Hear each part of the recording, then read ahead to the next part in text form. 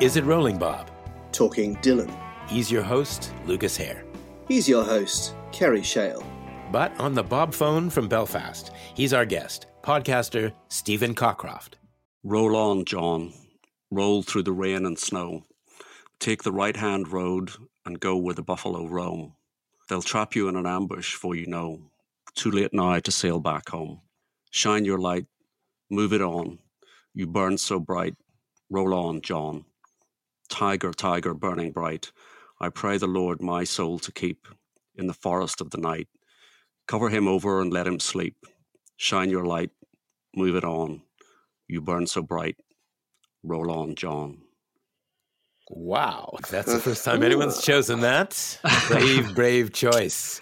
Yes, wow. But I can see maybe where you're going with this. Why did you choose it? Well, I have to say it's not my favorite Bob Dylan song. It's not a song I play very much. It's not even a song I like particularly, but it's a song that fascinates me. I'm intrigued by that relationship that Dylan had with the Beatles and with Lennon in particular, and also the notion that he waited until 2012 to write this song. The lyric is very odd. It's very gauche in places where he's sort of quoting A Day in the Life and he's quoting Come Together. There's non sequiturs. There's that terrible line about down in the quarry with the quarrymen. Yeah. And I just have never quite been able to get my head around it. But increasingly, it's a song that I'm just fascinated by. And I think it works on the page quite well, perhaps better than the recorded version. I don't know. They shot him in the back and down he went. Yeah. Does that It's work very well? similar to Murder Most Foul. I mean, we can. I think It is in a now. way. At the time, it seemed like it stuck out like a sore thumb. There was nothing quite else there. But actually, he's written quite a lot of sort of ghost songs about heroes. I mean, Lenny Bruce is another one. Yes. But it almost makes me want to say that it's part of a tradition that he wants to tap into, and he's doing it not ironically exactly, but knowingly. I don't know. That's my take on it. I think I've come, initially it was presented, the reviews, and they were saying, oh, this is a song he's written about John Lennon and his friendship with John Lennon, and they had this relationship. But I don't think it is that. I think it's about the myth. I think it's about the legend. It's like Lenny Bruce or Joey, or it's not about the person and not about the individual, because I don't think they had a relationship particularly. I think you could count on the fingers of one hand the number of times they actually met, which surprises me. Yeah, he's not particularly. I mean, that footage from the limo in May '66, then neither of them is particularly relaxed in each other's company, are they? Oh, they're absolutely both. I think Lennon said that. Well, first of all, he said that they were blasted out of their heads on. I think he said skag. Yeah. And I've never seen anyone so off their face on a video like Bob Dylan was that night, and he keeps threatening to throw up. But as you say, but I think John was quite obsessed with him over the years. Yes, I think that's right. I mean, I think, and weirdly for Lennon, Lennon's not someone that lavishes praise, particularly on his peer group, but he was pretty consistent, certainly in the '60s. Acknowledging the influence of Dylan. I mean, he couldn't really hide it. He had, he bought the hat. He was, he was always praising Dylan. Whereas if you look at what Dylan says about Lennon or what Dylan says about the Beatles at the time, he's pretty faint, or at least pretty sparing with his praise. It's a weird relationship, and I think it's interesting that I think they never could have been friends. I don't think they ever could have had that relationship. They dance around each other. Yeah, they're too much alike. I mean, I think they're too much alike. And Lennon in Dylan's presence, I think, has that defensiveness. This thing where Lennon says, I can't decide if I'm a genius or I'm an idiot. Half the time I think I'm a genius. And I think his relationship with Dylan sort of throws that into pretty stark relief. And yet Dylan is somebody that he mentions, I think, 3 or 4 times in different songs, Give Peace a Chance and God and Your Blues. Dylan's name crops up, but it takes until 2012 for Dylan to sort of repay that back. It's a really good point. And that his kind of his awkwardness around the whole fourth time around Norwegian Wood thing as well. Lennon seems quite threatened by Dylan's reaction, if indeed it was. Yeah, I mean, it was appointed. Dylan plays it to him. He actually plays it to him in 66 and says, "What do you think?" And Lennon says, "I don't like it." And Lennon admits to being completely paranoid. And this is something that comes up again and again in interviews in 66, 68, 1970. He talks about being paranoid about Dylan. And one of the things that I think is that the lyric of Norwegian Wood, that's just a Dylan lyric. I'm sitting on a rug, biding my time, drinking her wine. That's just something straight off Blonde on Blonde or Highway 61. That's a Dylan lyric. Even the fact that it's wine and not Scotch and Coke. Yeah, absolutely. And I think for years I tried to work out what if it was fourth time around, what those 4 songs were. Because Ian MacDonald says maybe Babies in Black, and I thought, no, that's surely not one of them. Surely it's I Should Have Known Better, I'm a Loser, You Gotta Hide Your Love Away, Norwegian Wood, right? Yeah, I think so. I think so. Because I'm a Loser.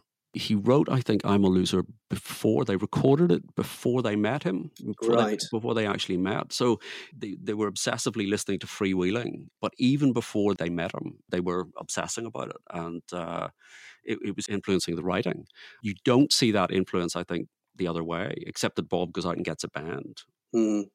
I do think that Norwegian Wood is a Dylan inspired, but there's this sort of linear quality that the Beatles had, which is one of the reasons that they were so hugely successful. And Norwegian Wood is a story that you can follow, whereas Fourth Time Around is a story that you deliberately can't follow. It's full of fabulous imagery. Yes. And fabulous, use of language. But I'll be damned if I can figure, they're in, they're out, she throws them out, he comes back in. You can't really follow it in a linear sort of way. And maybe what Dylan was doing was saying, now this is how you do it. I think that's exactly it. I think he's almost mocking that sort of linear story in Norwegian Wood. Norwegian Wood, it has jokes. It's got a punchline, but it is a straightforward narrative. And I do think Fourth Time Around is mocking that slightly. So I think Lennon was probably right to be slightly paranoid. Yeah, no, he wasn't being paranoid. He wasn't. If they're after you, you're not. That's an irrational fear. Yeah, exactly. Yeah. So what we haven't done for those people who aren't aware is mention your podcast, Nothing Is Real, your podcast that you do with your partner Jason, podcast partner Jason, which is a podcast dedicated to the Beatles. And when I was first told about it by Luke, who you've known for quite a while now, I thought, oh, Jesus, a Beatles podcast. Yeah, I've got to listen to this thing. And I love it. I've become such a huge fan. To sort of get into it, I wanted to thank you for various things that I've learned, not least, and this is a bit of a coming back to the Beatles and Bob. At one point, it was when you were on the Word in Your Attic, the David Hepworth, Mark Ellen Video Fest, that you held up a copy of Dreaming the Beatles by Rob Sheffield, which I then went out and bought because you recommended it very highly. And that's the one where I think Rob Sheffield invented the phrase, which has become a truism, I think, on this podcast. In the Beatles divorce, George got custody of Bob. Yes, that's such a good phrase. And it perfectly describes what happens. I do love that book. I know your co-presenter isn't a fan. But, no, I know. And that's good because we like a little, friction. But and I was prepared to not like it because Luke and I often see eye to eye, but I read it with huge enthusiasm. He's got very strong opinions, Rob Sheffield, doesn't he? And, yes. I don't always agree with his opinions, but you can respect a strongly held opinion. And he does back it up, and he writes so well. He can turn a phrase, and I think that phrase, just describes perfectly what happened. You can see that relationship between George and Bob developing. And of course, George is going to be able to be sort of have that relationship with Dylan in a way that, Lennon can't because of that sort of dancing around each other. Do we know, was it Harrison who brought Dylan into the Beatles circle? Was it his copy of Freewheeling that they all obsessed over? This is a matter of debate because I think John, Paul, and George each at different times have taken credit for that. But what I can say is they seem to have acquired that copy of Freewheeling in Paris. Yeah. And there's a photograph of John and Paul opening a box of records that somebody has obviously bought for them. The record company functionary has gone out to the shops and purchased this. And Paul is actually holding up a copy of Freewheeling, literally as he's taking it out of the out of the box. But I think Lennon is the one that proselytized most on behalf of Dylan in the early years. McCartney was interviewed by Sean Lennon for sort of Lennon's 80th birthday, if you heard that interview. And he mentions he actually says we had a Bob Dylan record before the Beatles, which obviously can't be right. So they all were on the Bob train, I think, from an early point. And then actually today it came up, and I'll just get this over with. Serve Yourself, John's caustic comment on Bob's Born Again Christianity. And that was interesting. He finally took the gloves off, maybe because he had been so sort of edgy and paranoid. I'm not sure how well that's known, because I discovered it on the Once Upon a Time set that came out. A long time ago now, right? But the one that I heard today was a kind of a bluesy piano version, which I hadn't heard before, which isn't quite as vicious, because the one that I'd heard, which is a guitar-based version, is in this thick Liverpool accent. And it's so funny. Yeah, the acoustic guitar version is scathing, absolutely scathing. I think it first appeared on the Lennon Anthology box, which I can never remember the dates of these things, but it was maybe late 90s. Sounds about right. It came out, but you've got to wonder what Bob thought when he heard that. Well, I wonder what he thought when he heard Working Class Hero, because that's not dissimilar to Masters of War. And that's that scathing quality. Sorry, obviously, Alexa thinks I'm talking to her, and I'm going to turn her off. Alexa. How annoying. We'll probably leave that in. Yeah, because the scathing quality that Dylan had passed on to Lennon previously had not been directed at Dylan.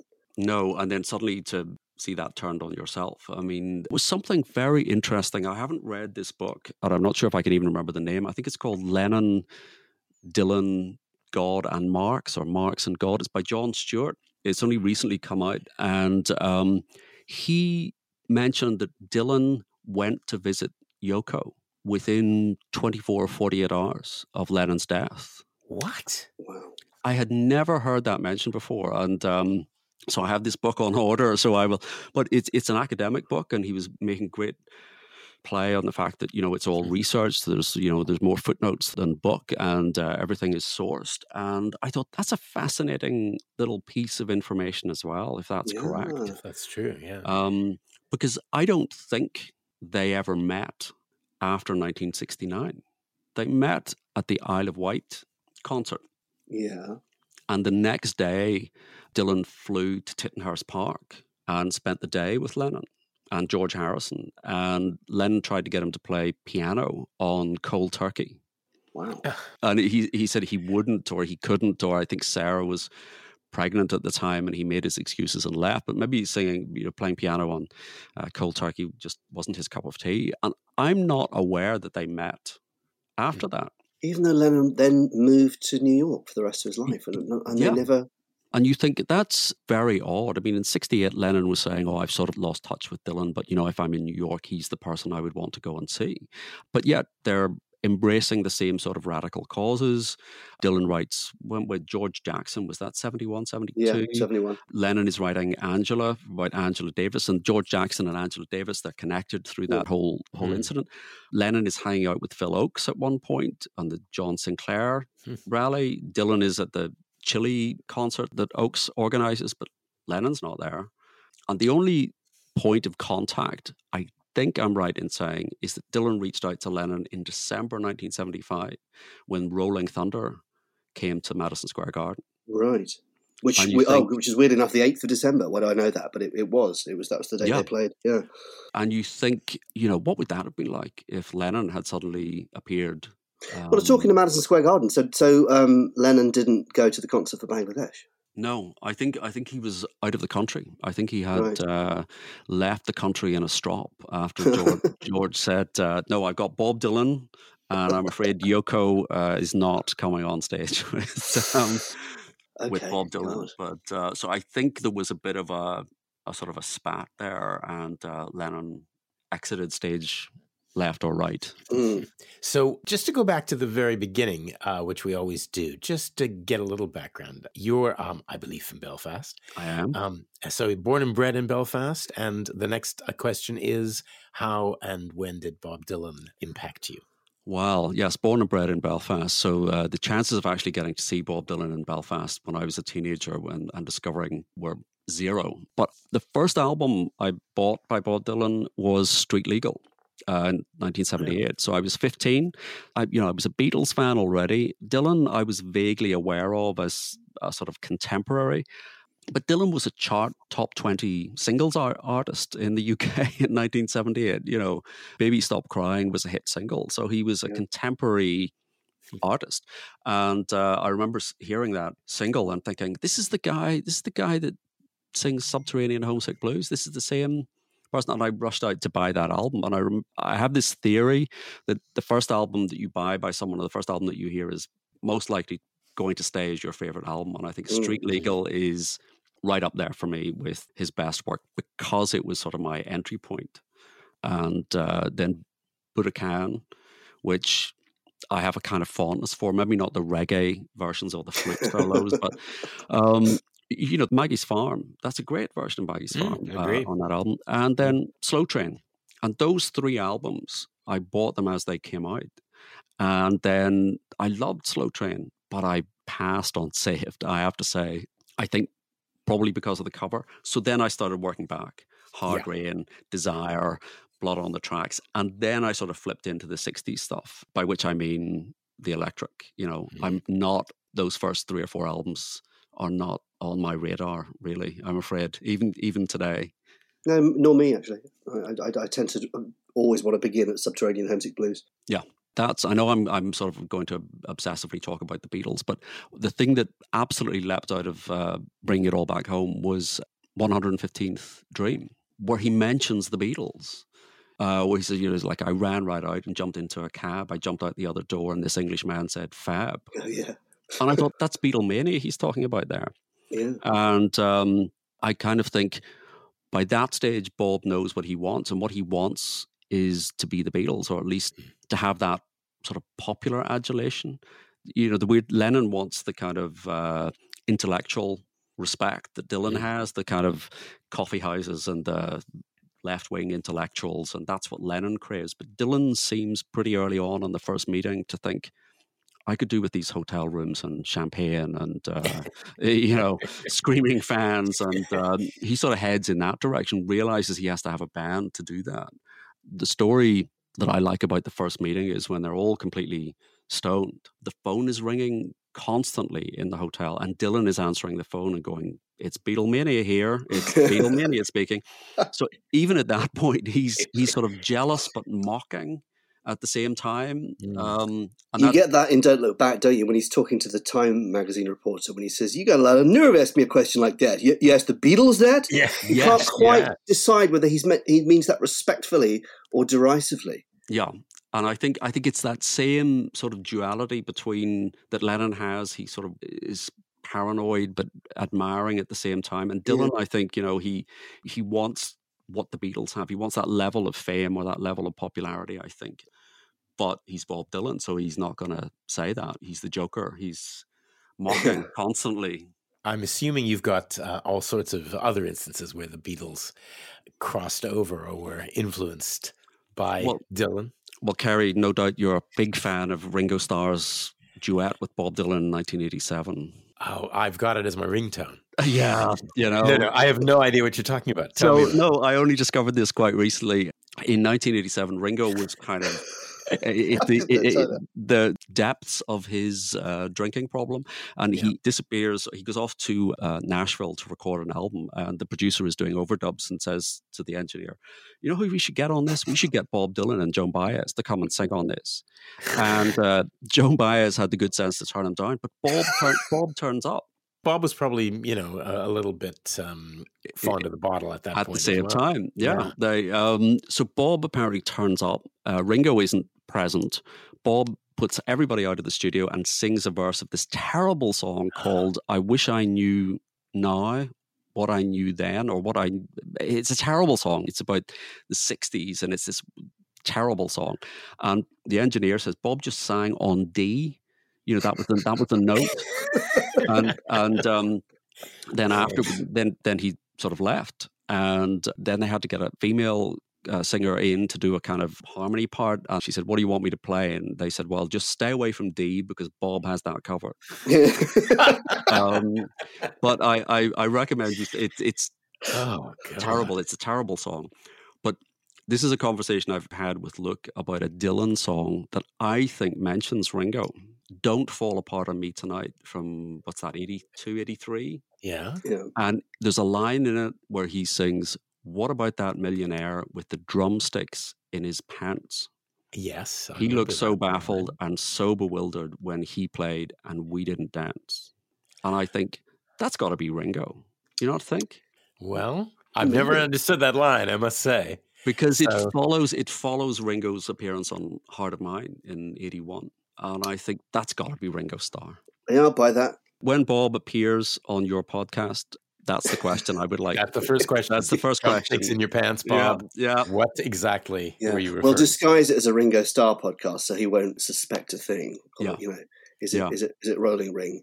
There's a logic to that, do you not think? Yeah, I think so. It's hard to quibble with that, really. This is where somebody's going to tweet in and explain what that line is about. Yeah. I thought we were going to be talking about George the whole time.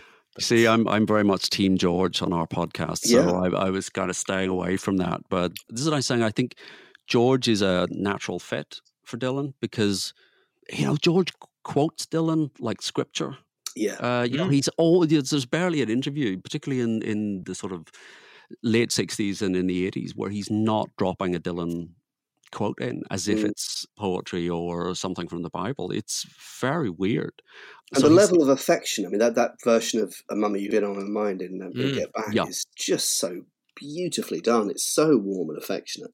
I think that version in the Peter Jackson Get Back film is just wonderful because I've had that for years on a bootleg and you can barely hear the vocal. It's so low on off mic, and Jackson has kind of punched that up. And I mean, I sighed out loud when they cut away from it because it's only a partial clip gets it into the film, and that was the most disappointing aspect of that entire film. Well, doesn't he say just before, and I've only watched it maybe 1.5 times, so forgive me, but doesn't he say just before that the problem with the music we're doing is there's some other music out there that's better?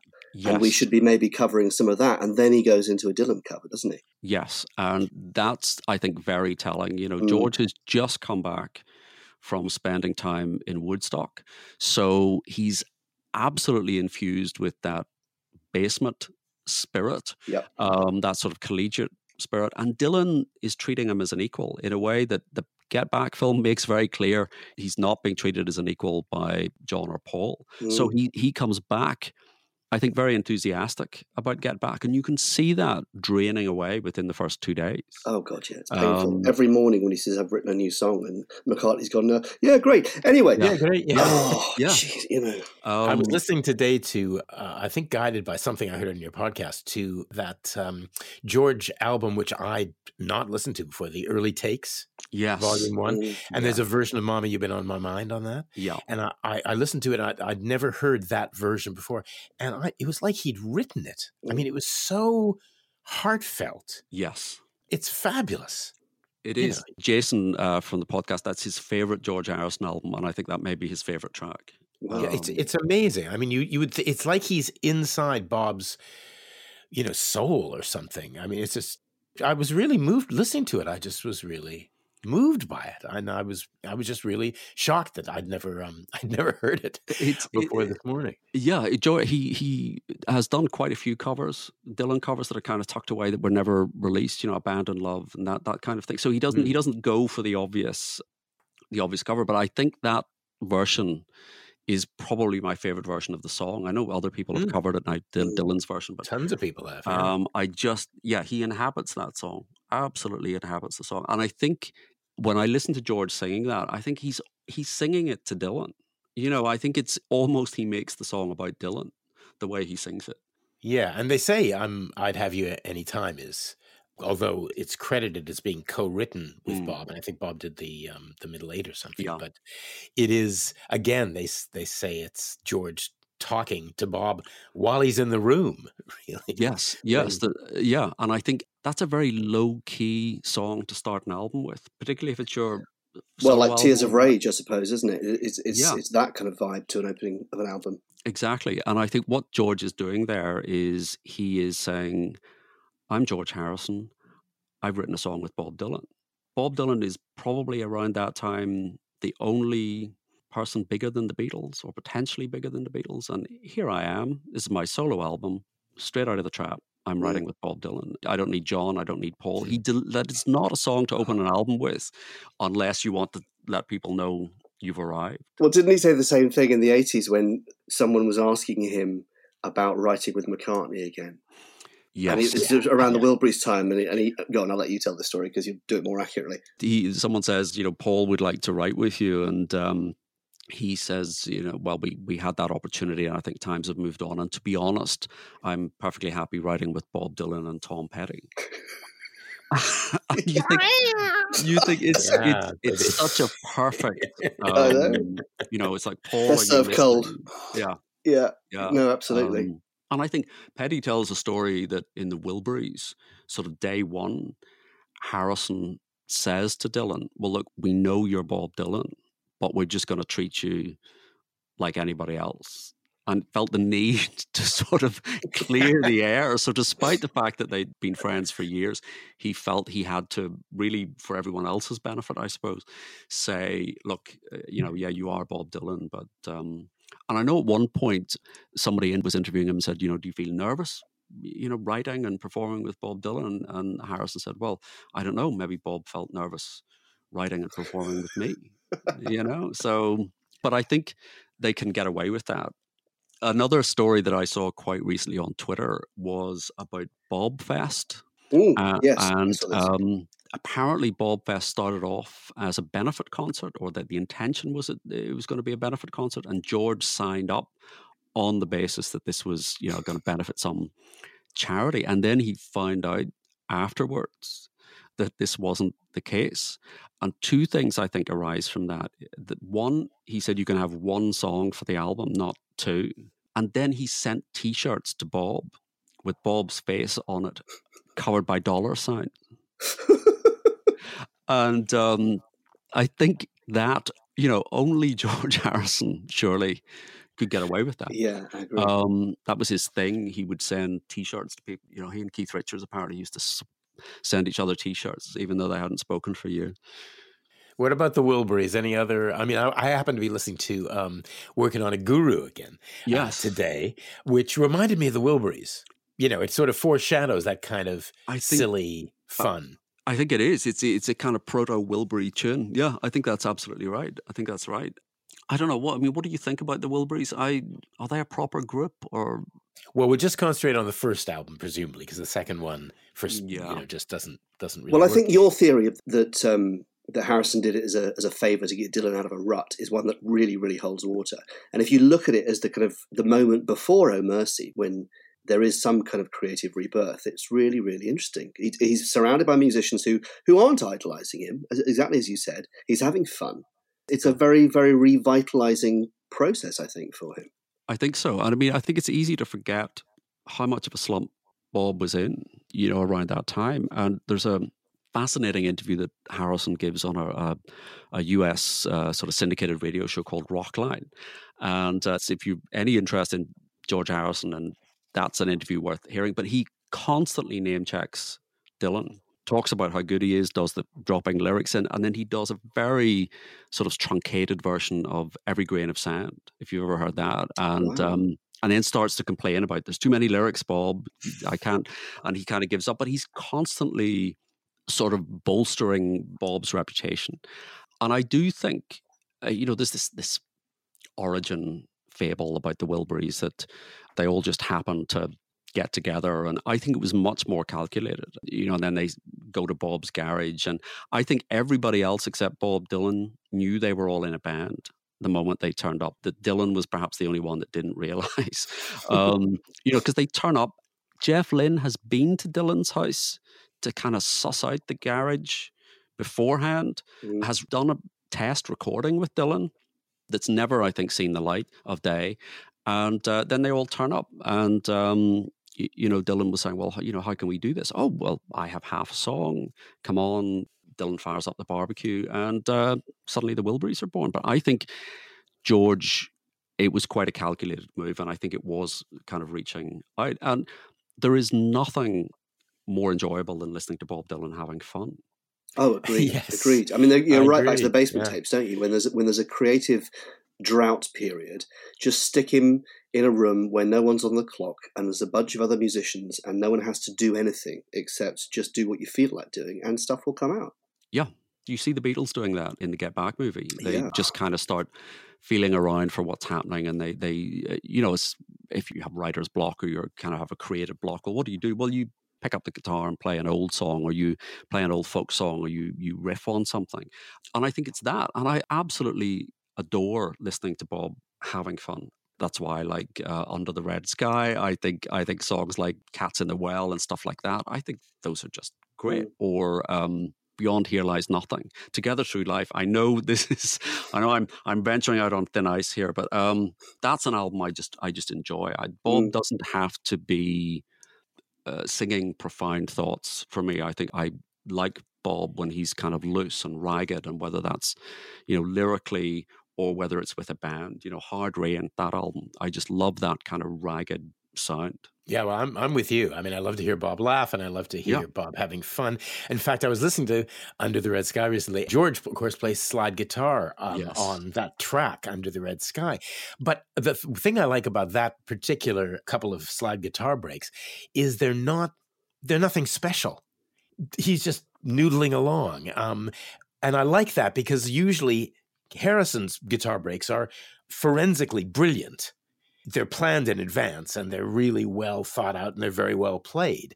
But it's nice to hear him, you know, just messing around. Yeah, there's a casual aspect to that I think, I always think, you know, if you're going to build the third or fourth Wilburys album, that song is there, that because it has a similar kind of laid back, quite relaxed vibe. Just the music, never mind the lyric. And, Cheer Down as well. There's a genuinely spontaneous atmosphere in the closing minute or so of Cheer Down, which is just great fun. Yeah, I think it sounds maybe an odd thing to say, but there's a lack of ambition in some of what George does that really appeals to me. Yeah. Maybe it's because I'm similarly lacking in ambition, but you know, Jason won't speak to me if I start bashing Paul, but you know, there's a certain there's a sort of neediness about Paul that I don't like. Whereas George, he'd been in the Beatles. Well, he knew he'd been in the Beatles. What else did he didn't have to do anything else. He had nothing left to whenever McCartney talks about Dylan, and he still does it to this day, I always feel like someone who's name dropping at a party. Yes. Who is trying to kind of get you to think that he was a fan from day one, honestly. I don't know if that's fair of me, but that's the kind of vibe I get. I don't think that's unfair. But then I would say that, wouldn't I? No, I know exactly what you mean. I mean, McCartney talks about Dylan. He does talk about Dylan quite a bit. And something, I mean, to be fair, he's asked about Dylan.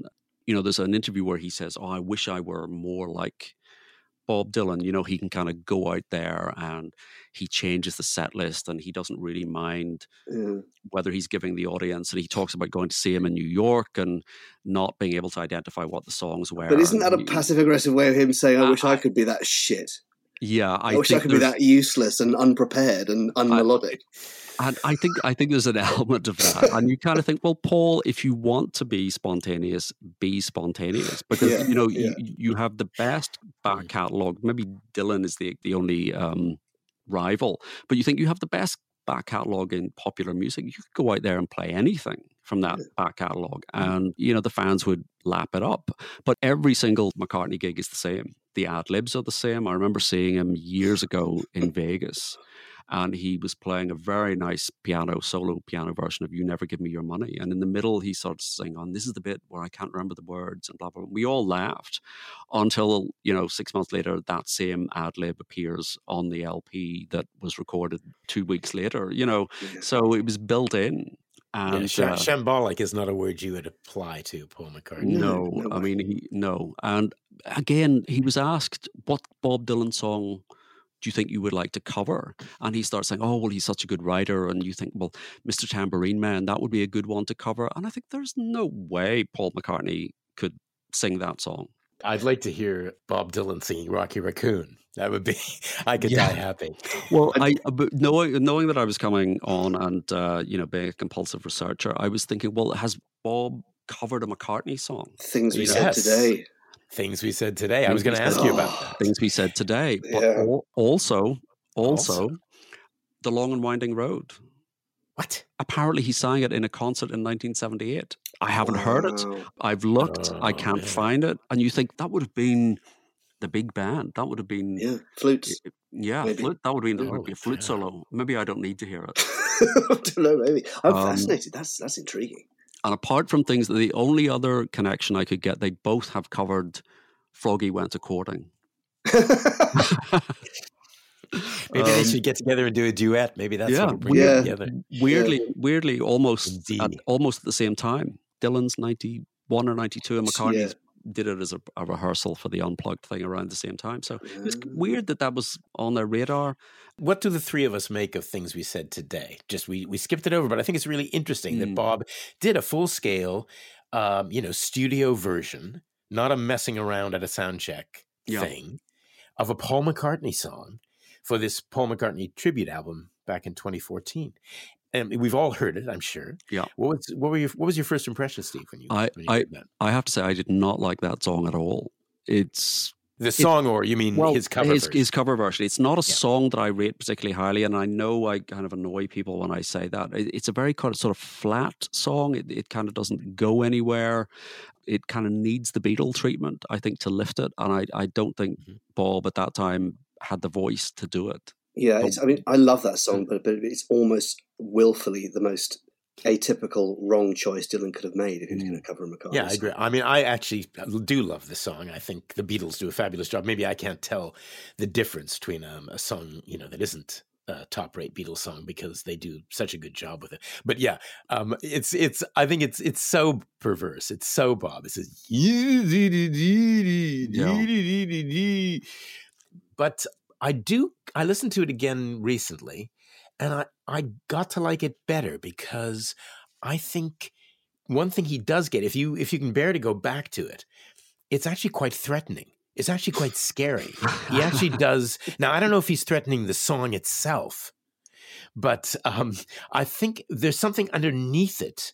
You say you will love me, to the end of time, always thinking of me, however it goes. It's just, he applies that Dylan sort of menace. It's a threat, isn't it? Then we will remember things we said today. I hadn't thought about that. Yeah. And I thought, I'm getting this now. I when I first heard it, I was a bit shocked and slightly repulsed by it because musically it was so flat, really.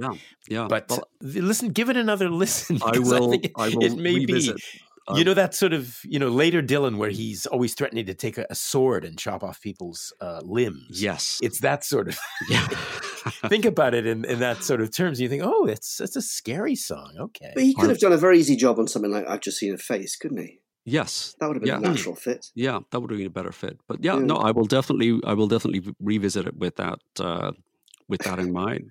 Dylan covers are always, I think, problematic. Dylan is so distinctive that everything becomes a Dylan song. That's my issue with Dylan, thinking, well, could he cover a McCartney song? One of those big ballads, that's not going to work. That's not. The early 2000s period when he did Brown Sugar and Lawyers, Guns and Money and The End of the Innocents and Something, and he was very strange kind of choices there. Yeah, if he suddenly came out and sang Live and Let Die or something, that would be...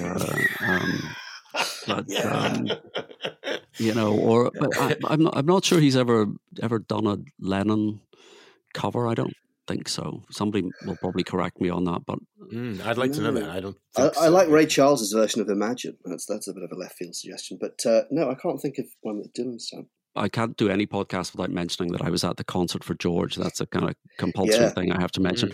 But I was very disappointed that Bob didn't turn up at that. But then he did that version of Something. Was he playing in New York or East Coast at that time? And I thought he kind of croaked his way through that reasonably well. That night at the Albert Hall, were you expecting him to kind of maybe show?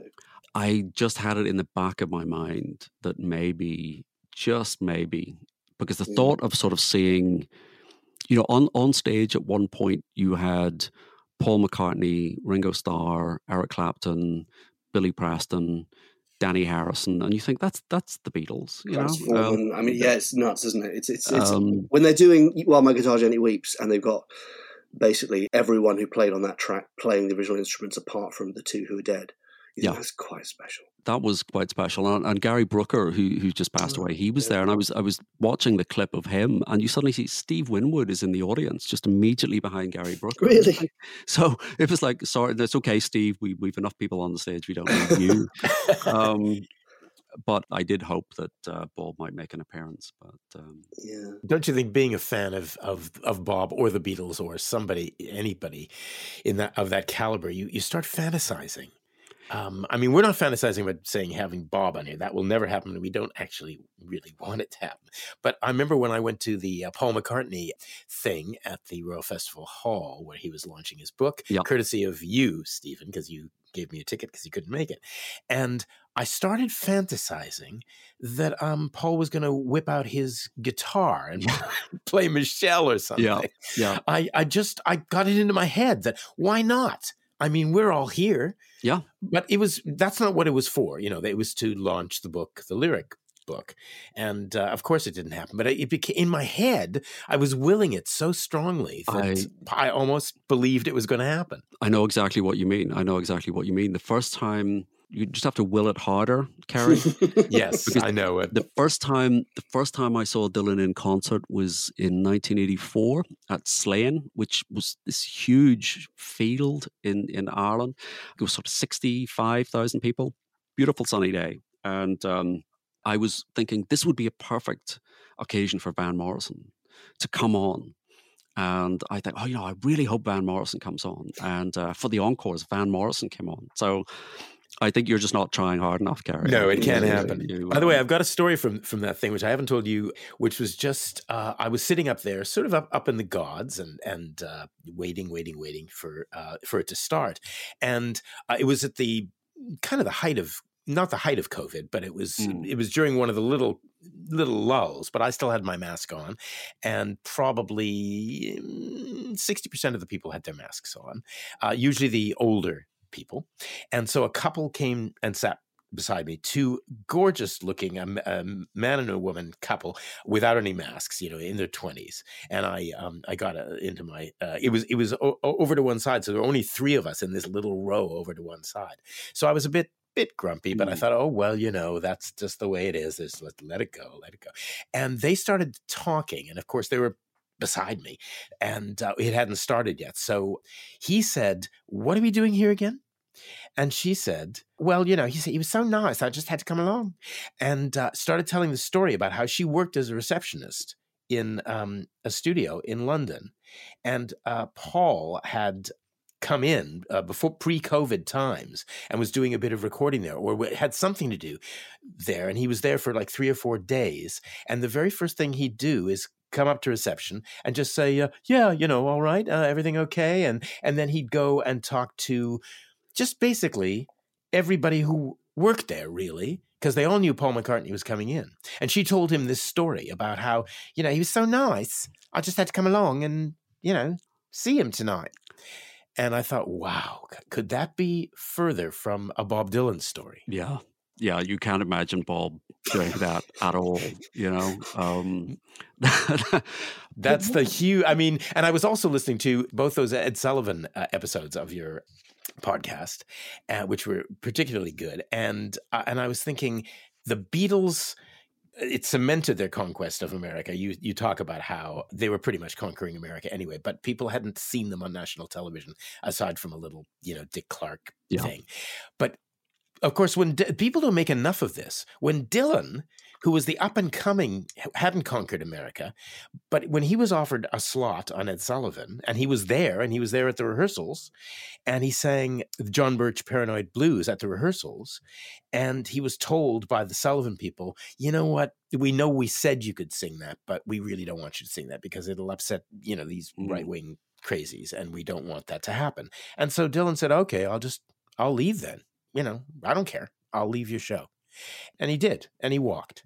And again, how Bob Dylan is that? I did not know that. I'd never didn't heard know that. that? No, I didn't know that he actually No, turned that down. So yeah, it's well documented. He did the dress rehearsal, and they said, "No, we don't want that song. You'd play one of your other songs." This is correct, isn't it, Luke? I think so, yeah. And I think there's a Yeah. performance just afterwards when he sings it, and he announces just before. He says, Yeah. "I'm going to do this song," and he goes, "And there ain't nothing wrong with this song," doesn't he? Yeah, and everybody laughs. And Yeah. that's not on Ed Sullivan. That's No. that's a concert that he did, a few Just weeks afterwards, later. Yeah. So that's just, again, that's Bob. You can't teach stuff like that. That's crazy. That's crazy. You kind of think that's absolutely the key to the Beatles' success. Yeah. Even to this day, people, that's the start of their kind of ascendancy. You imagine if they kind of said, no, we're just going to walk. We're not going to do this. Yeah, but that's the big difference, and that's different animals. That's why John was so. One of the reasons John was so kind of freaked out by Dylan. I think. I don't think he knew that particular thing, but he sensed that. I think it is that sort of authenticity or that integrity that Lennon felt always seemed to feel that he was stifled in some way or that he was being forced to be something he wasn't. And then Dylan coming out of the coffee houses and the left wing, and that's what he craved. And just to go back to the Roll On John lyric, one of the reasons why I chose that was something I discovered quite recently that kind of feeds into that insecurity that Lennon has. So they met again in May 1965 at Dylan's hotel when he was in London, and Ginsberg was there. And Lennon, the atmosphere apparently was very, very sort of cold and very kind of frosty. And then Allen Ginsberg, as is his wont, sat in Lennon's lap to break the ice. Wonderful. And so this was kind of, again, slightly, and he said to Lennon, "What do you think of William Blake?" And you've heard of William Blake? And Lennon said, "Don't know who you're talking about. I've never heard of William Blake." And Cynthia was there, and she said, "You're such a liar. Of course you know who William Blake is." And then everybody laughs, and the ice is broken, and they have a great time, and everybody gets on very well. And it only occurred to me that last verse of Roll On John is "Tiger, tiger, burning bright. I pray the Lord my soul to keep in the forest of the night, cover him over and let him sleep." And I think, is Dylan referencing that introduction to Ginsberg where there was this terrible tension and that Lennon was making pretending not to know who William Blake was? Because it's a very odd, that's the most famous line in English poetry, arguably, "Tiger, tiger, burning bright." And you think, what does that mean? That's not, is he comparing Lennon to the tiger? Is what? Well, he is, because the chorus is "You burn so bright." Yeah. But is there shine your light, move it on, you burn so bright, roll on, John. But the tiger in that poem is a kind of scary, I can't remember the poem, that your fearful symmetry and all the rest of it. Yeah. And I think, well, is that, so my theory is, I'm a great man for theory, is that that last stanza is a kind of little personal nod back to that meeting in 65. I think so. And that would have been about the same time. What's that interview with Lennon when he's publicising in his own right? And someone says to him, "Do you think you could have been a writer if you hadn't been a Beatle?" And he says in sort of mock, sheepish tones, "Well, I suppose I could have been a beat poet." Yes. And that must be about that time. But I'm not sure if it's before or after the Ginsberg meeting. It would. Well, the Ginsberg was May 65. Yeah. So yeah, it's around that time. And Lennon's always very explicit about the fact that Dylan changed his way of writing, that changed his approach to what could be done in song. And the only example I could kind of get of a reciprocal acknowledgement from Dylan was in 78. And Dylan is kind of saying, well, Lennon is very poetic and he went as far as you could go. And some of the things that he was writing, phrases that he turned, they'll never be repeated. And I thought that's the only time I've heard Dylan, or could find an example of Dylan sort of referencing Lennon's lyrics in the way that Lennon talked about Dylan. But of course, we were talking earlier about, or were we, about a John Lennon Plastic Ono band? Or maybe we weren't, but I was thinking about it. And of course, that's the one where he doesn't just deny, he denies God and he denies the Beatles and he denies Zimmerman. Yeah. And I remember when I first heard that, thinking, guys, something particularly vicious about that. Well, he hated the fact that he changed his name, didn't he? I think that's what he was really alluding to. John Ono Lennon, of course, who would never have changed his middle name or anything. Exactly. And I think that's the irony. And there's something quite, it's this idea that he's sort of trying to say there's something phony about Dylan. And it's that word phony is a word that kind of looms large in Holden Caulfield and with give me some truth. And the kind of assassination, and that's because he was a phone, and there is something sort of retrospectively chilling about that. But you're right, it's a very vicious. He's not just denying him, he's holding him up and saying, well, you're fake. He's kind of doubly fake. And yet, of all the things that anyone in the music business in the second half of the 20th century could have got from Bob Dylan, is that identity changes all the time. Yeah. I mean, I don't think Lennon would have said that about Bowie, would he? No, I think that's exactly it. I think by the time you get to Bowie in 75, Lennon's hanging out with Bowie, and Fame is their co-write. Although you sort of think at that time, I suspect it's Bowie doing Lennon a favor rather than the other way around. But yeah, I think you don't have that. The Beatles changed, but they changed from 63 to 1969, 1970, and they're unrecognizable. But not in the way that Dylan changes, not in the way that Dylan is a character. He's created that artifice around himself. No one knows who Bob Dylan is. Maybe Bob Dylan doesn't know who Bob Dylan is. That was something that Harrison would always say. If you get Bob on his own, he's just a guy and you can get on with him. Whereas you imagine Dylan never takes that off, even in private. It's like Tom Waits. I can't imagine Tom Waits, making a cup of tea or washing the dishes or doing the hoovering. He's always in the shed making some weird thing. What's he doing in there? And I think of Dylan the same way, that he's always Bob Dylan. He's never not Bob Dylan. I'm just looking at the lyrics to just going back to Roll On John, which is something that I kind of shudder whenever I listen to it, just because I hate the first verse so much.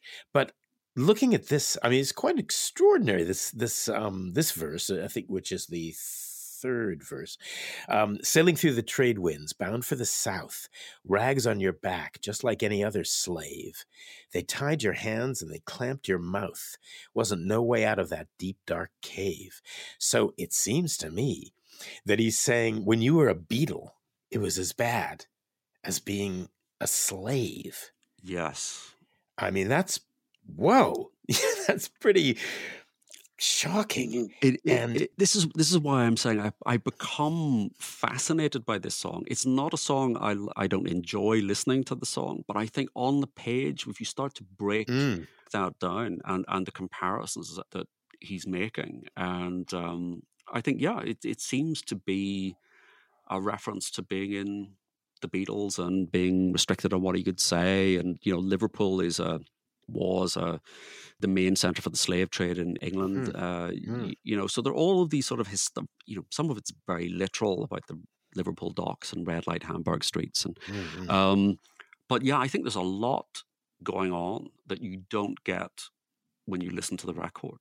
No, I must say, looking through I won't quote them all, but looking through it now, aside from the kind of really not, I'm not happy with all the references to Come Together and the various songs, but within that, there is something much bigger going on. I think, and I think it is this idea of myth, that this is he's not talking, I think, about Lennon, his friend, because I'm not sure there was a friendship that you would describe, but I think he's talking about the myth of Lennon, what Lennon has become. That sort of almost sanctification of Lennon after his death. Whoa! I'm trying to figure out. We're just about out of time, but this is probably it's Bob Dylan. We can end in a very downbeat way, but downbeat about that. It's fascinating. Yeah, no, it is fascinating. I mean, do you going back to the fact that you chose it out of all the Dylan songs? Did you choose it because of the reference to the Beatles, or Oh, just it was an interesting way in, or what else might you have chosen if you hadn't chosen that? Whenever you very kindly asked me to come on to the podcast, I thought I was able to narrow the lyrics down to maybe 20 or 30. And I'll be perfectly honest, I chose this lyric yesterday. It was literally as recent as that. And I think if I had another lyric to go for, it would be from Changing of the Guards, because that is probably my favorite song. I think it's the penultimate verse, and it says, "Gentlemen," he said, "I don't need your organization. I've shined your shoes. I've moved your mountains and marked your cards, but Eden is burning. Either get ready for elimination, or else your hearts must have the courage for the changing of the guards." And it's back to that thing about there's such a threatening aspect to that. Whenever I was a very callow youth and very unhappy in my first employment, that was my resignation letter. I was just going to, I was just intending to type that up, sign it, and leave it on the senior partner's desk. And so I commend that as anyone's. I'm much too old to resign now from anything, but I commend that as a resignation letter. Is It Rolling Bob? Talking Dylan is recorded on Zencaster. Engineered by Nev Brothers and produced by Robin Guys. Digital imaging by Finn Guys. Music is by Sam Hare. We're part of Pantheon Podcasts, the music podcast network. Find us on Twitter at IsItRollingPod. I heard the sound of a thunder that roared out a warning. I heard the roar of a wave that could drown the whole world. I heard 100 drummers whose hands were blazing. I heard 10,000 whispering and nobody listening. I heard one person starve. I heard many people laughing. I heard the song of a poet who died in the gutter. I heard the sound of a clown who cried in the alley.